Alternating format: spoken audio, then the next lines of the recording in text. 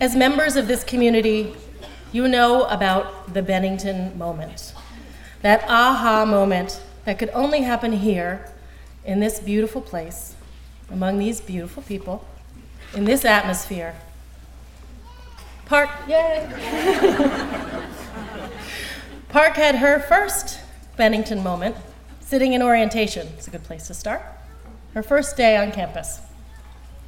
She was listening to then President Liz Coleman read the Bennington College commencement statement. You'll hear it again tomorrow. And she heard a phrase in it that stuck in her mind. Freedom is not the absence of restraint. She wrote, "My Bennington career has been the parsing and unpacking of this one line, not only in terms of my studies, but my life as a whole." If Parke arrived in her freshman year thinking of rules as inhibiting forces, as ways of putting people, or ways that people put themselves, into categories, good and bad, right and wrong, this was her first glimmer of the ways that rules could be creative forces. Rules as frameworks, as boundaries, as vocabularies for expression, and as importantly, as things to subvert or transgress. Yay!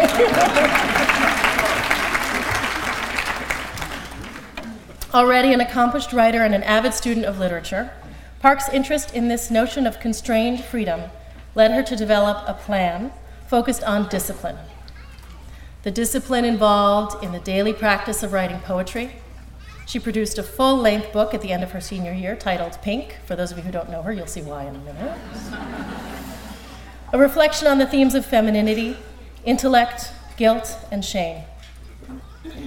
The discipline involved in the daily practice of directing a play, How Time Bombs Must Feel, by her classmate, Alan Dupont.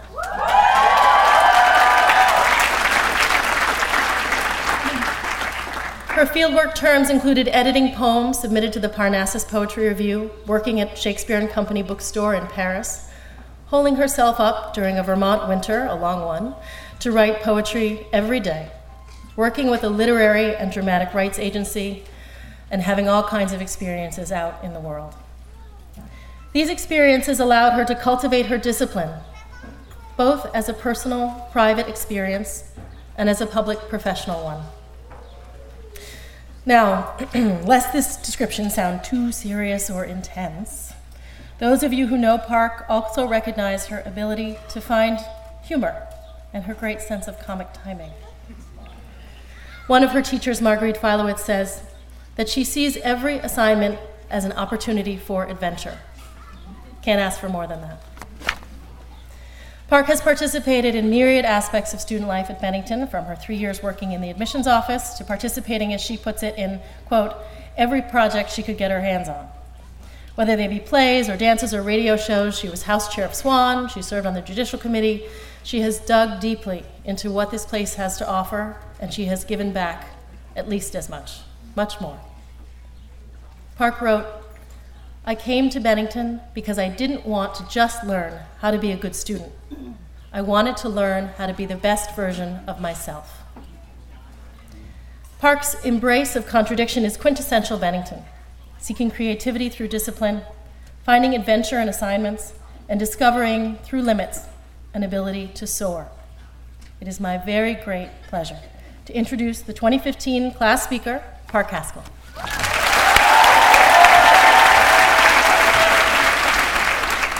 I was told there would be a binder, and there it is. Hi, hello. The majority of college students have experienced it. That magical time upon the return home for winter or Thanksgiving or whatever break, when you find yourself suddenly and inexplicably interrogated by your entire extended family about the college experience. You know what I'm talking about.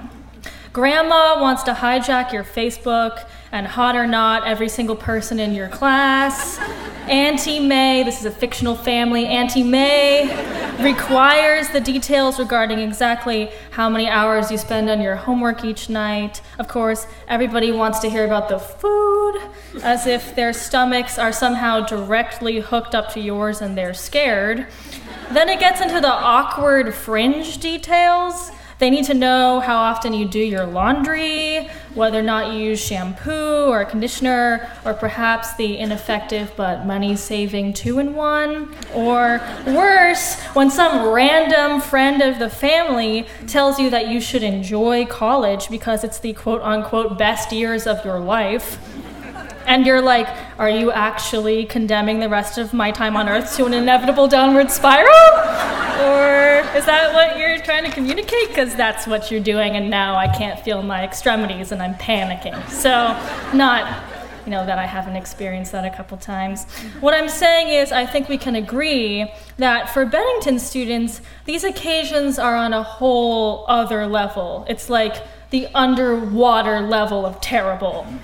It seems like every question, from the dreaded, what are you majoring in, to what is your roommate like, results in this awkward fight or flight tinged panic, followed by a convoluted discussion of the plan process, followed by an explanation of your roommate's bug exoskeleton collecting hobby for her spirit project, before you are yet again the target of that all too familiar, wide-eyed, vaguely apologetic, slightly horrified stare. Then the consensus. Oh, so you're in some kind of cult? Followed by the inevitable question, you realize once you graduate, you're going to have to go into the real world, right? Friends, family, colleagues, faculty, staff. In true Bennington spirit, I would like to have a conversation. I think it's time we talk about the real.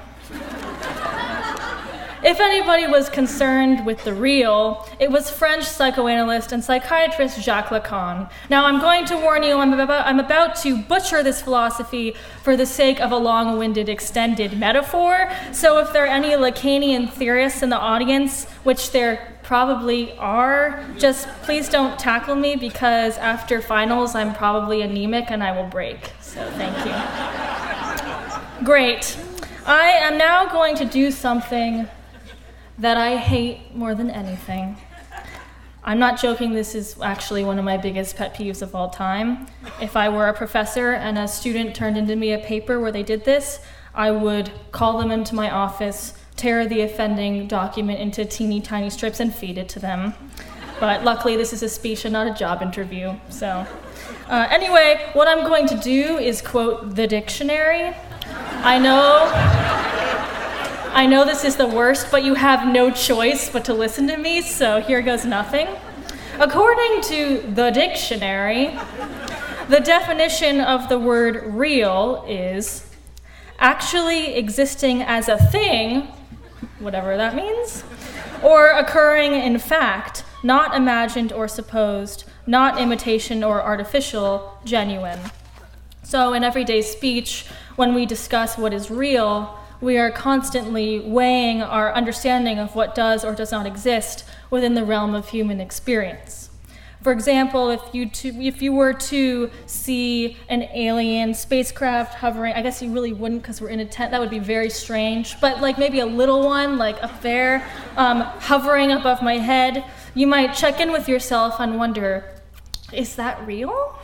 And then you would be cast into a horrible and terrible doubt that maybe you were going insane, and you would check around at the other faces in the audience to see if they were in fact seeing what you were seeing, so that collectively you might validate the occurrence as belonging in the category of reality. This is to say that we're working with a definition that assumes reality has to be shared, but we just don't have time to get into that. What I'm talking about is convention. We ask, is this what has come before? Is this what is usually done? Is this contained in my repertoire of comprehension? Can I believe it? Do I buy it? Is it real? Lacan's definition of the real, on the other hand, is pretty much the exact opposite. Based on his theory, the real is not definable, but rather that which emerges outside the confines of language. It's a kind of invisible presence, a boundary whose edge we are always approaching, although we never arrive. It resists representation, symbolization, or consciousness through writing or speech. And I'm quoting here, "It is the ineliminable residue of all articulation, the foreclosed element which may be approached but never grasped. It is everything that is not, but informs all." Lacan was known to say the real is impossible because anything we try to express with a superficial layer of linguistic signs and symbols marks our irrevocable separation from what we're actually trying to say, which is, in his terms, true reality. But just because that which we cannot describe is invisible does not mean it isn't felt or experienced. What I love about Lacan's vision of the real is that, despite its hidden nature, it continues to exert a constant influence.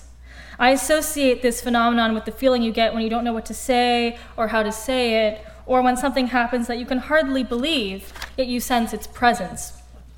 The boundary of convention stretches, and you embark on a journey towards the ever-receding unknown of the real.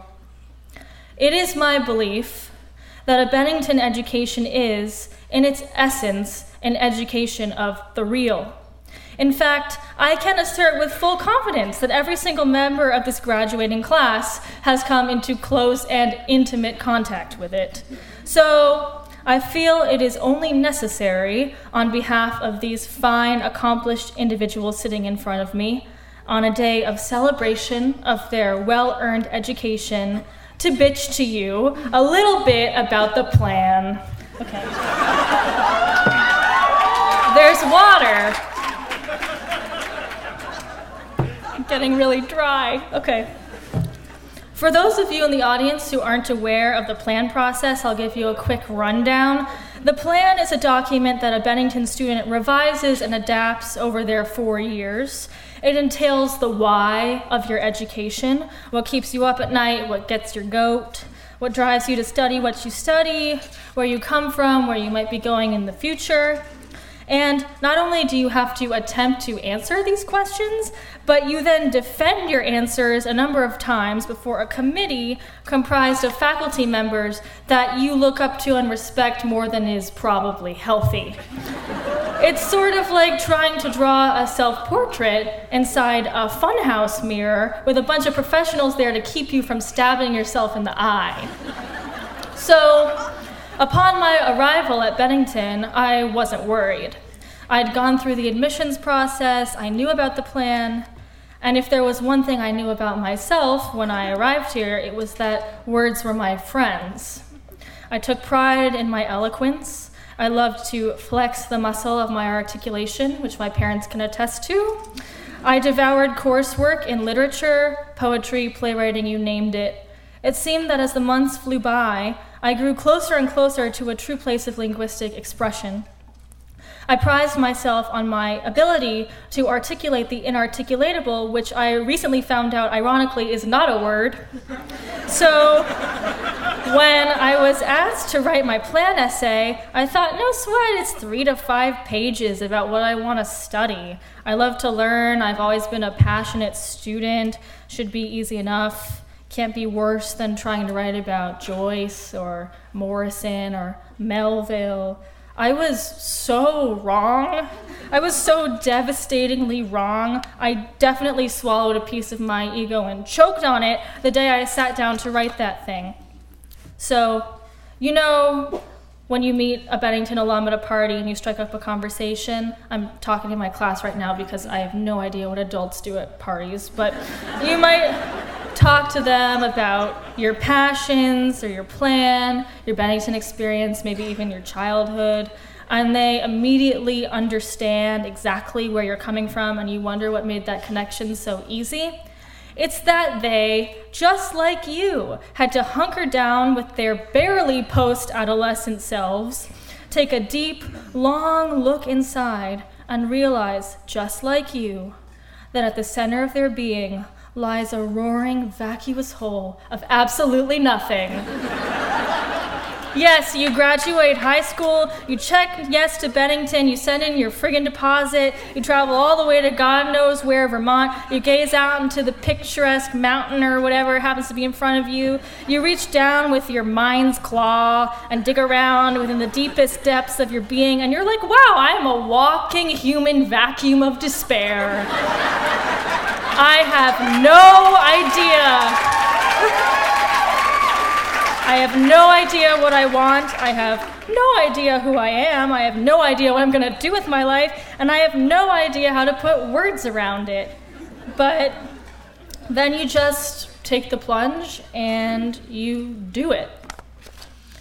I think in that critical moment of visceral fear, in that decision not to run from the self, but to choose to walk into it, and not only choosing to walk into it, but choosing to explore it, and not only choosing to explore it, but choosing to learn from that exploration and to embody those lessons, that moment is when you become a Bennington student. And that is what has always and what will always continue to impress me about these incredibly capable artists, thinkers, and innovators sitting before me today. They trusted the capital R real part of themselves that even they could not see. And in my opinion, more importantly, they acted as a support system to each other as they journeyed through the quagmire together. Because let's face it, I know for a fact I really couldn't have done it without you all. So let's take this time to applaud these students right now for their aptitude, their tenacity, their determination, and their courage.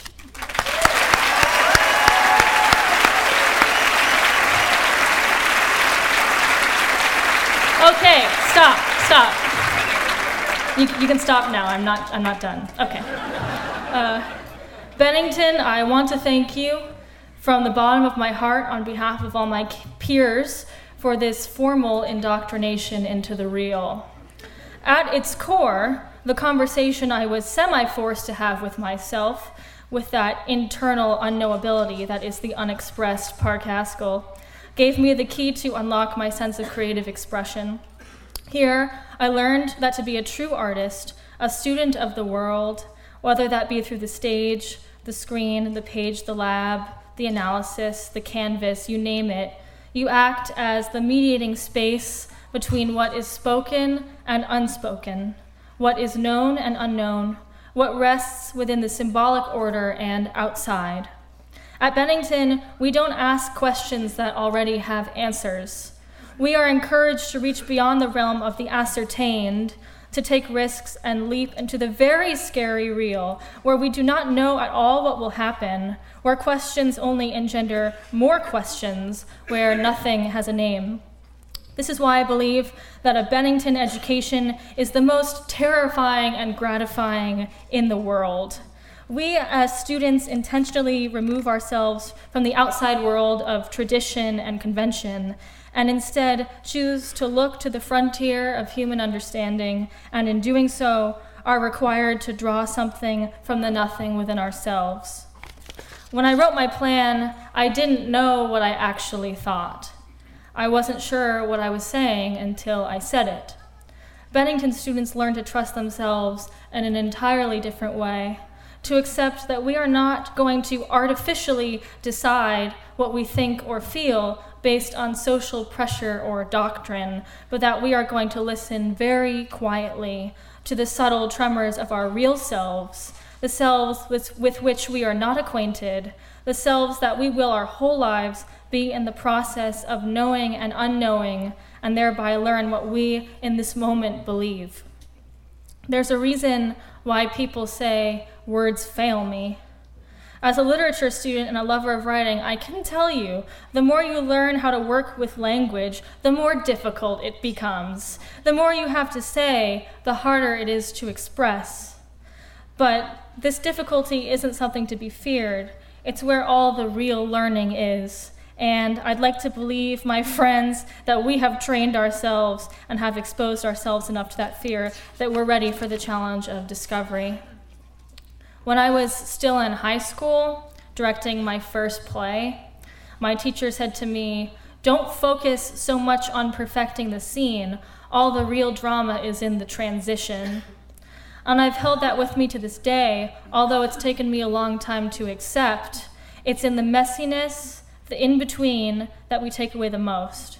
And although we may look presentable to you right now, let me tell you, I know firsthand there are no hotter messes than this class right here.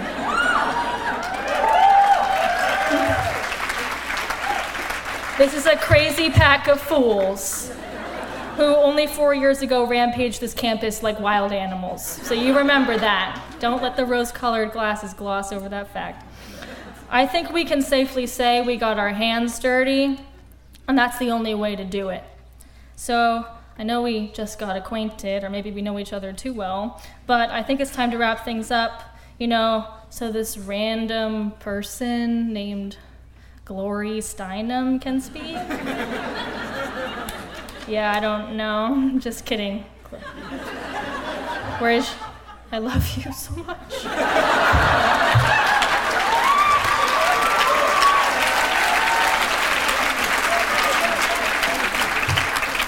So I'm going to end this by doing another thing I hate in speeches, just to keep with the theme. And I'm going to end on a quote by the one and only writer Flannery O'Connor. And just so you know, I've changed the pronouns of the quote because I just can't respectively say he over and over again. All right?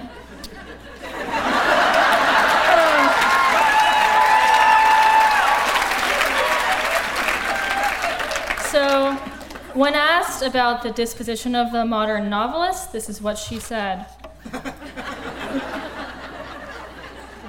People are always complaining that the modern novelist has no hope and that the picture they paint of the world is unbearable. The only answer to this is that people without hope do not write novels. Writing a novel is a terrible experience, during which the hair often falls out and the teeth decay. I'm always highly irritated by people who imply that writing fiction is an escape from reality. It is a plunge into reality, and it's very shocking to the system.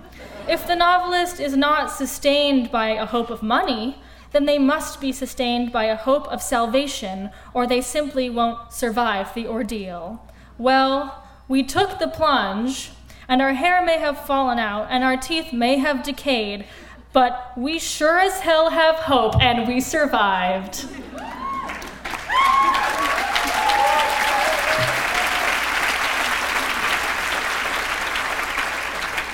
So after this ceremony, when you finish packing your room, you say goodbye to all your friends and teachers, you go home, you put down your bags, and immediately somebody who thinks they know better than you leaps on you like a thief in the night and asks if you're ready for the real world. Don't sweat it, because the real world isn't ready for you. Thank you.